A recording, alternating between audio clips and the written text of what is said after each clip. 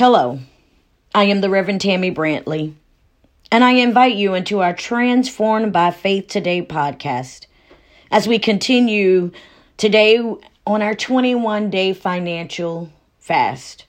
Today, our theme is a promise of prosperity, and I invite you to hear the words found in Psalm 41, verses 1 through 3. Blessed is the one who considers the poor. In the day of trouble, the Lord delivers him. The Lord protects him and keeps him alive. He is called blessed in the land. You do not give him up to the will of his enemies. The Lord sustains him on his sickbed. In his illness, you restore him to full health. As we hear these words and understand today's theme as a promise of prosperity, this scripture reminds us that as we even look towards the key to wealth, it is to understand that prosperity comes with conditions. It's to understand that prosperity, when we're looking for the key to wealth, that prosperity is expanded beyond just financial resources. Prosperity is expanded upon God giving us wealth and financial blessings. Prosperity expands beyond just receiving material blessings.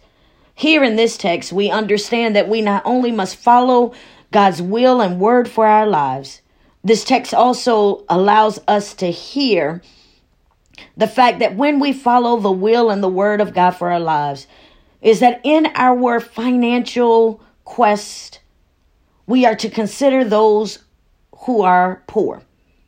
That the prosperity is the blessing of our considerations.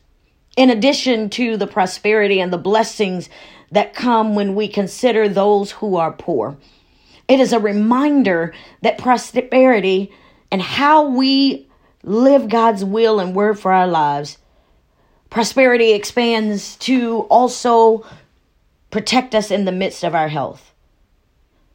It reminds us that when we are focused on God's will and God's word for our life financially, that it covers more than what we can purchase and what we can tithe. It covers the health and the well-being and the whole promises for our lives, that we can find restoration, that we can find help in the midst of trouble. A promise of prosperity is that God covers us. God covers our lives. God covers our well-being. And God covers our financial stability when we adhere to the will and to the ways that God has called us and the directions we should go. Today, as we start the second day of our financial fast, I invite you to review the 10 Commandments and begin to ask yourselves the question, have we broken any of the commandments in ways that have left us broke?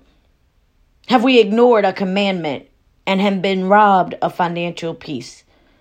I invite you to begin your journaling today as we focus on God's promises to prosperity in a way to find the key to wealth.